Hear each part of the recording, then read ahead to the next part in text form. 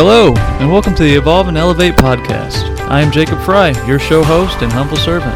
I have an unwavering belief that no matter where you are, who you are, what you have, or what the story of your past may hold, you have the ability and inner strength to design and realize your best self tomorrow, if only you will put in the effort today. Hello, and welcome back to another episode of the Evolve and Elevate podcast. This week our focus is on two lifestyles really, that I personally hold near and dear. Those are the topics of minimalism and financial stability. Minimalism is a lifestyle that is becoming more recognized as the days go by as an avenue for decluttering and simplifying our lives. It is based on the thought of removing the unnecessary, simplifying the required, and streamlining everything in our daily lives. A minimalist finds that in having less, they truly have more. They have more time, more money, more freedom, more happiness, and so on.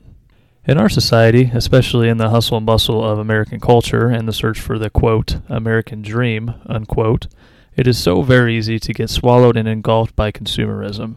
So much so that it takes complete control of our lives. Consuming TV, chasing that new car, buying new sneakers, new phone, and literally being placed in a metaphorical stranglehold by consumerism. I have seen this in many people throughout my life. I have seen individuals in roles that make $45,000, $50,000 a year get a loan for a $35,000, $45,000, $55,000 vehicle. They inevitably set themselves up to live paycheck to paycheck and stretch every last dollar towards something they don't really need. And then, of course, if they lose their job, they lose the vehicle. It's a terrible, terrible thing the way many are unprepared to build a strong financial foundation. It can lead to years of unnecessary, unneeded, undeserved stress. So really we should skip the headache and learn ahead of time, or at least slow down, learn what we can now, and start to move in the right direction financially. There's a powerful saying that states, money is a great servant, but a poor master. When we get a loan, we become the servant, and the money the master. Because in reality, you don't really own the car when it's on a note. The bank does. And that is a terrible position to be in. Let's go back to minimalism. In practicing minimalism, we shed the need to have a $35,000, $45,000, $50,000 car because we shed the need to feel important through appearance. A minimalist is happiest knowing that they are happy with themselves and their life without turning the heads of others as they strut by with their $600 sneakers or their $45,000 car. It's reverting back to the human, the individual, and not the material. Here's a quick example from my life and a tough lesson learned. I'm doing my best not to be a hypocrite, but I have had my fallbacks at times. A couple years ago, I brought a brand new Ram pickup truck. All black, sitting on 20s, beautiful vehicle, really slick. And I bought it because I had driven junk my entire life.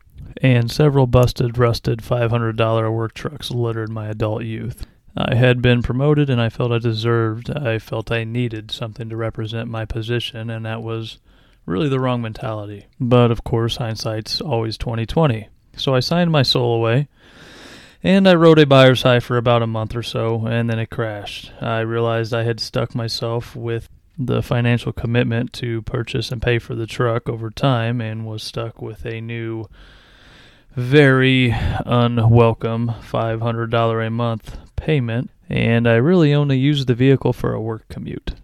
Needless to say, as someone who has worked to build wealth over time, I knew that my utility, my money, my resources being invested in the vehicle sitting in the driveway were better spent elsewhere. Fortunately and unfortunately, last winter I had an accident in which the truck was totaled. I was blessed that I walked away, but equally blessed that my financial disgrace had been forgiven. I recognized the pain that truck brought, and I reverted back to my minimalist at heart needs. I bought a 1996 Mazda with cash for $2,500. I put a Bluetooth radio in it, and I spray painted it. And I am now 20 times happier with that in the driveway than I was with the 2018 Ram pickup truck. There isn't much that feels better than knowing the money in your bank account is for you and where you decide to put it, rather than knowing it needs to go to your bank for a banknote on a very overpriced, expensive, unnecessary vehicle. But the moral of the story is that only you need to be happy with what you drive, where you work, what you wear, etc. You are the one captain of your metaphorical ship of life, and only you can decide what will bring you happiness. If you find yourself making a purchase, as I did, where you feel you must justify the purchase to yourself, or you are doing it because of the impression you want to make on others, think twice. If you're interested in pursuing a minimalistic lifestyle, please check out the links in the podcast description for more information. Another lifestyle that blends well with minimalism is the focus of reaching and maintaining financial stability. For the average person, reaching a level where finances are not a concern can seem like a daunting task. Fortunately, having grown up myself and started life with no assistance, no money, or assets, I can safely say that for the under-average person, it is also possible. Fortunately, reaching financial stability is a science, meaning if you follow strict rules, you will unavoidably and inevitably reach your destination. Reaching financial stability is also a marathon, not a sprint. You must be willing to play the long game and put in consistent effort. Otherwise, you may find yourself struggling after attempting to play the quick game. We see this in the stock market all the time, taking a stop loss at a point to prevent short-term loss, when holding on for another month or two would have led to a long-term rebound. Let's dive into the meat and potatoes. The realm of financial growth and reaching stability is a vast one, and I am going to try and focus on 3 basic, extreme fundamentals for this episode.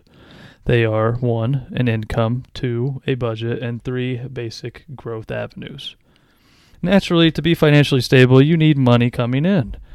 For myself, this has always been an avenue with many available resources, from jobs to donating plasma to scrapping junk others throw away. There are plenty of opportunities, especially in a country as abundant as ours, to gain cash flow from literally nothing. That being said, you will most likely need to pay your dues if you're just starting out. I worked several years myself in close to minimum wage positions, with several minimum wage positions, while growing in experience and saving. You must be willing to swim in the swamp before you can fly in the sky. After you gain some cash flow, you need to plan how to utilize each dollar to its fullest potential. Budgeting is one of the most important variables in growing wealth, at least it has been for myself. I have practiced this principle of planning expenses in advance for several years, and it has been a great boon for myself. For many years, I lived in a rusted 1970s model single-wide trailer with my daughter. Our lot rent was $800 a year, and we barely made ends meet at several points in time. I can still remember the pure joy when we were able to afford and buy a basic used washer-dryer set and stop our weekly visits to the laundromat. Nothing bores a young child quite like hanging out at the laundromat. But because I knew to the penny what our income was, what the cost of basic needs we needed to live comfortably was, and as well as utilizing some life hacks such as donating plasma while doing homework to maximize my productive time, as well as following the strict rules of wealth building. Budgeting, I was able to pull off maxing out my 401k, which was $18.5K at the time, while making a $41,000 a year salary. In addition, at this same year, I was able to get a commercial loan for a rental property at $35,000 with no money down to buy a home and remodel it. It was $20,000 to buy the home and $15,000 to remodel it myself. But before getting to this point, I had done much research, much reading, much due diligence in the process of purchasing on a commercial loan, buying a home, doing the contract, etc., etc., etc. And in doing research and watching YouTube videos, I was able to successfully learn how to refinish hardwood, mortar a basement, paint, drywall, and eventually was able to turn this $35,000 investment into a $1,000 a month rent with a 3-year secured lease. Honestly, a pretty lucky break for myself. The property was in an amazing school district, half a block away from the school. And the family there with their children were over the moon with the deal. The moral of the story is, like Dave Ramsey says, if you live like no one else, you will eventually live like no one else, or something to that extent. I have been able to put myself through 4 years of college with no debt on the back end. I own several properties, have a impressive, or at least in my mind, a relatively impressive investment portfolio for my age and background, and the only current debt I have is less than $20,000 on a single property. I really do try to steer clear of these stories where there's a lot of I's, and it may sound a little boastful or any kind of form of tooting my horn, but it is important to share here. There is simply nothing as freeing as knowing you are financially stable. Knowing that if you lost your job, you would be able to continue for months your current lifestyle without changing anything.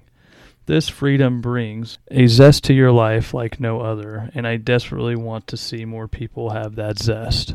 So, when it comes to budgeting, there are several simple tools and frameworks available. One tool that is extremely helpful for me is understanding where all the money is going. During one audio seminar I found on YouTube from Jim Rohn, one of his suggestions was using a journal, a spending journal, a simple little notebook that you would find for $1 or $2 at Walmart, and writing down everything you purchase, no matter the price, every day. You record the item bought, the price, the method of purchase, such as cash or credit, and tally up your daily purchases after a month. And this will help you realize where you could easily save some funding. Some may find they spend frivolously on fast food. Another may find they spend a little too much on clothing. And another may find that they're drinking a few too many espressos each week. Once you have your expenses organized and your income stable, you can create a strict budget in regards to expenses, spending, and saving. Again, it is a science with strict rules. Let's say you have $100 income. You have a budget out with expenses at $90 and you have $10 left over. What do you do with this extra $10? One of my favorite rules of thumb is the 70-10-10-10 rule. Income willing, that's 70% for expenses, 10% to short-term investing, 10% to long-term investing, and 10% to charity. Naturally, your framework for budgeting will be very specific to you. Sometimes we simply can't afford to give 10% to charity early on in our wealth building journey. I know I certainly could not have. I have dropped some information in the podcast description if you're interested in pursuing a budget. For those of you that may not be interested in paper journals, there are several apps available that will do the same as recording the expenses manually. Next, let's talk briefly on investing in both the short-term and long-term. Short-term investments are what I would consider less than a year turnaround, and naturally long-term is everything else. Some short-term investments I have had personal success in and with are equities or stocks, and of course real estate.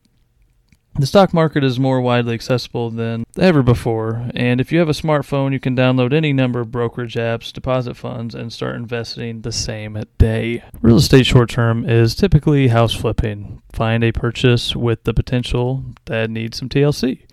If you play your credit game well, you can usually get into this with very little money down. Again, one of my best examples is the house I mentioned earlier. I purchased it for $20,000 on a commercial loan. I got another $15,000 unsecured and remodeled the house, and it was assessed 6 months later at $75,000. That is a quick 100% turnaround in 6 months. That being said, on paper, everything sounds good. To come out on top in stocks or real estate, you really need to study, learn, and research first. There is some basic material to assist with this journey in the podcast description, but again, the more research you do personally, the more information you find yourself, the more you dig into this and the more you learn in regards to which investment avenue interests you the most, the better off, the more successful, the higher chance you will have of a positive return down the road. Long-term investments for the average person includes a 401k, again, rental property, and forms of secured interest such as savings or certificates of deposit. Briefly, 401ks are an excellent route for those with employment sponsorship. Generally, companies in the modern day will offer a match up to a specified percentage against the money you invest in the retirement account from your personal wages. We could talk all day about 401ks, as they are, among many other things, excellent tax shields depending on your personal financial situation. I personally have benefited several years utilizing a 401k in conjunction with a minimalist mindset, and in successfully maxing out my 401k pre-tax, I have set myself up for a successful tax year each following year. Find more information on 401ks in the podcast description. We will cover these and other avenues for financial growth in depth in future episodes. If you want to have a discussion or have any questions around any of these items, feel free to reach out at my email address. If you're interested in some professional coaching in regards to building a long-term foundation towards financial stability, email me, call me. I would absolutely love nothing more than to help you reach your goals. It's time to revert back to minimalism with a Who Did It Best segment in minimalism with Henry David Thoreau. Born in the early 1800s, Henry was a writer and a philosopher. He wrote the book Walden, which focuses on simple living in nature, or as we call it today, minimalism. A famous quote of his is, quote, "As you simplify your life, the laws of the universe will be simpler. Solitude will not be solitude, poverty will not be poverty, nor weakness, weakness." Henry was a relatively out-of-the-box thinker for his time, but many of his thoughts are nonetheless timeless. Check out the link to a recording of his book, Walden, in the podcast description. As per usual, let's briefly recap the episode. Overindulgence in material items can lead to unnecessary stress and anxiety. In a world of consumerism, it often seems that more is what will bring us happiness. However, as we transition into the realm of minimalism, we find out that less is indeed more. Don't overstretch yourself. Money is a great servant, but a poor master. We do not want to be the individual with a $50K salary and a $55,000 Corvette. When you live life for yourself and not for others, it is much easier to drop material attachments. Reaching financial stability is a marathon, not a sprint, and you will indeed need to pay your dues if you are starting now. If you earn an income and budget your money, you may not live like the Joneses, but you will live with peace of mind. There are several avenues available to grow your wealth. The caveat being, you must do your homework and research, or at least hire a professional to guide you. Wealth building is a science. You must spend less than you earn, be conscious of your lifestyle, and purposely put your money somewhere. Somewhere it will grow, somewhere you have researched, and somewhere you will feel comfortable with the risk. I hope you found some of the information shared on this episode insightful and applicable. Visit the podcast next week for a brief review of servant leadership and earning leadership capital. This is Jake, signing off. And remember, when things are looking down, you always